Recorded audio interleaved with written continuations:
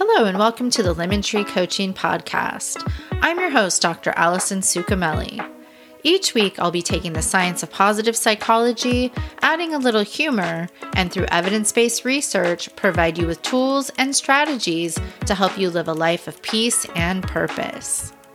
In this episode, I'll be talking about Thanksgiving activities for the classroom and dinner table, and why we react so strongly to celebrity deaths.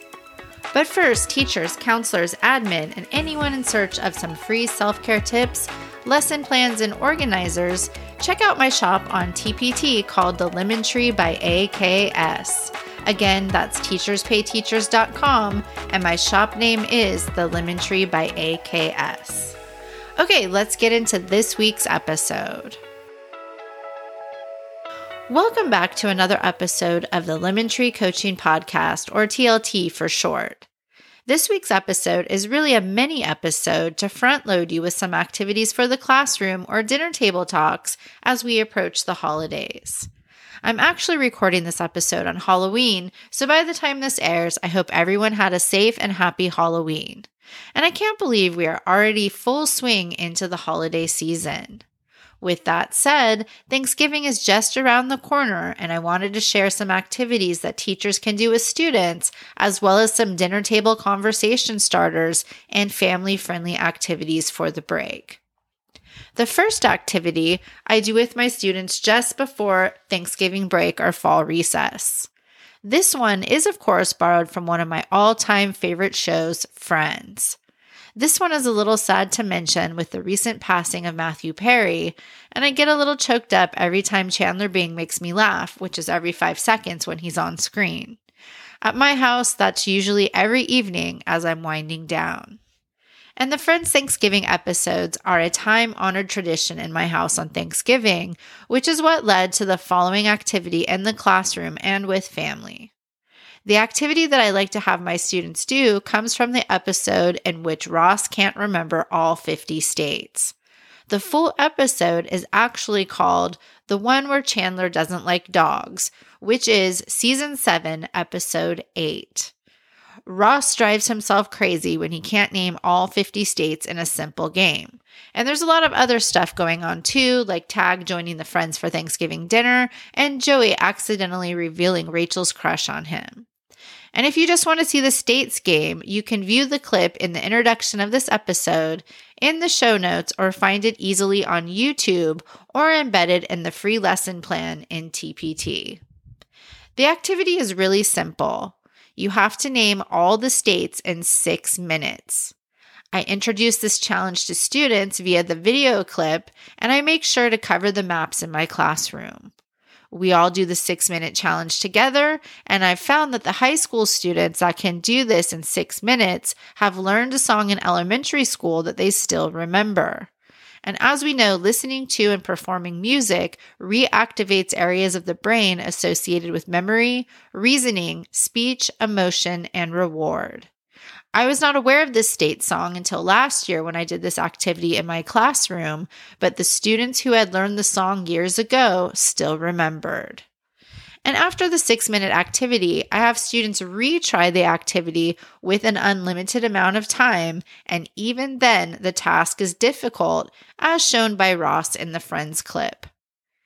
This is a fun activity to do right before fall break, and most students will spend the class period trying to list all 50 states. It's also fun to encourage them to try it at home with family and friends over the break and report back when they return. You can download this activity for free from my shop at teacherspayteachers.com. My shop name is The Lemon Tree by AKS. And another time-honored activity that can be done in the classroom or at home is called Set the Table for a Feast activity.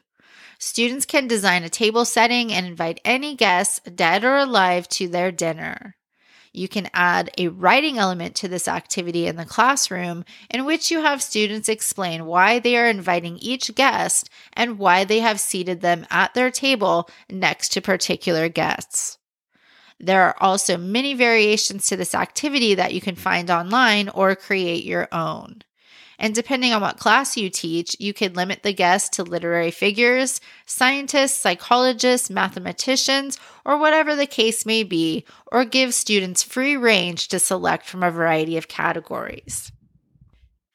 You can add an additional element if you have time and have students create a menu and shopping list for those items. You can even give them a budget and select linens and dinnerware for their event. They could even design an invitation. It just depends how far you want to take the activity, but students seem to enjoy this one as well. And before I close out this mini episode, I want to double back to the topic of celebrity deaths and why some of us, like myself, have strong reactions to the passing of a celebrity. There's a great Reader's Digest article called "A Psychologist Explains Why We React So Strongly to Celebrity Deaths" by Claire Gillespie from November of last year that says, do not let anyone make you feel bad about being affected by the death of a celebrity. Mental health experts say this is normal and natural. And in the article, psychotherapist Tom Kirsting explains that celebrities such as actors, athletes, and musicians can leave a lasting mark on people. We don't personally know these celebrities, but there's no doubt that their work can leave a positive imprint on our minds and memories. An actor's death can bring back memories of a movie he or she did, triggering memories from that time in your own life. My personal example would be that of Kobe Bryant.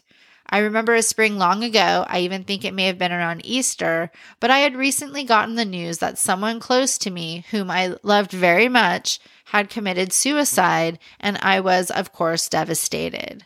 I was at my parents' house and a friend invited my brother and I to go to a Lakers game in a private suite, which was awesome. We went to the game in the height of the Kobe and Phil Jackson years and had a great time. Cut 2 years later, January 26, 2020 to be precise, when Kobe, his daughter, and other passengers perished in a helicopter crash in Calabasas, California. I was a new professor teaching an online positive psychology course at Pepperdine University only a few weeks in, and several of my students had a clear view of the crash site from their apartments and were very devastated as well. The next day, I had to be at a staff development for my high school teaching job, and the location of the training that year just happened to be at the high school that I attended with the person who took their own life. So my links in this case are the suicide, great times at Staples Center with Kobe, Kobe's death triggering those memories, and the staff development at the school I attended with the person that I loved. I remember a lot of teachers from the district wearing Lakers colors, and someone who was in charge of the trainings asked why everyone was wearing purple. I remember looking at him like he was a moron and telling him because of Kobe's death, and his response was, "Oh, that's why?" Ironically, my personal loss and Kobe are buried in the same cemetery, so this loss was very triggering and snaps me back directly to these times, including my first weeks as a professor at Pepperdine. And if Matthew Perry's death or the death of any celebrity has you grieving or struggling with the news, no need to feel ashamed or allow people to make fun of you. This is common, normal, and natural to feel this way. It's like a little piece of us died too. And sadly, Perry's book, Friends, Lovers, and the Big Terrible Thing, a memoir, is sitting in my unread stack, possibly next in line, but now it's going to hit a little different, as well as some of my favorite Friends episodes. I think I've finally really and truly reached the age at which I have a true and full understanding of the saying, life is short, and indeed it is. I'm really trying to appreciate people and be mindful of how I spend my time and who gets to take up space within that time. All of that can be a rough road, especially when it comes to dealing with other people. We all have our stuff, and so do they, and sometimes their stuff becomes our stuff, even if unintentionally. But if you are finding it challenging to cope in the wake of a celebrity death, Kirsting recommends 2 things. First, try to focus on the positives that the celebrity brought to your life. Even though the passing is really sad, try to remember the happy experiences this person brought into your world, be it through film, a song, a television show, or sporting event. Reminisce on the experiences you shared with family and friends related to this individual, and hopefully that will make you smile a little and have gratitude for the gifts this person unknowingly bestowed in your life. Kirsten gives some personal examples in the Reader's Digest article if you are interested. And Kirsten's second tip is just because you can't explain your grief or your friends or family can't understand it, that doesn't mean that your feelings aren't a valid response. Everyone grieves in their own way, connects to different experiences in their own way, and processes life events in their own way, death being one of them. There is not one way to grieve for loss. What works for one person will not necessarily work for another. And Kirsten goes on to say, we're often brought up to compartmentalize sadness and feel that we should mourn in a certain way, but grief is different for everyone. So for more details on this topic, check out the article, A Psychologist Explains Why We React So Strongly to Celebrity Deaths from Reader's Digest. And please note, if you are really struggling, please seek the help of a professional. This sort of thing does not fall into my coaching domain, so I'm not who you want for this, but an important resource is 988lifeline.org, which provides 24/7 free and confidential support for people in distress, prevention and crisis resources for you or your loved ones, and best practices for professionals in the United States. You can visit the website or simply dial 988 for help.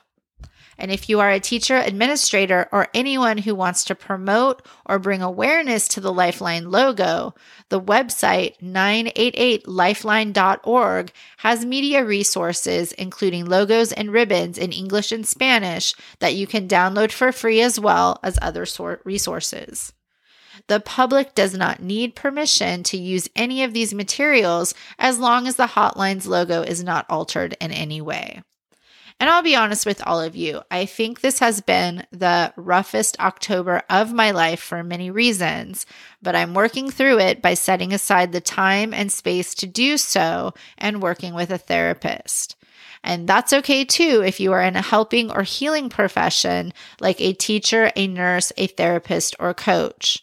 We all need guidance and a support system as well, especially when it comes to dealing with our own stuff.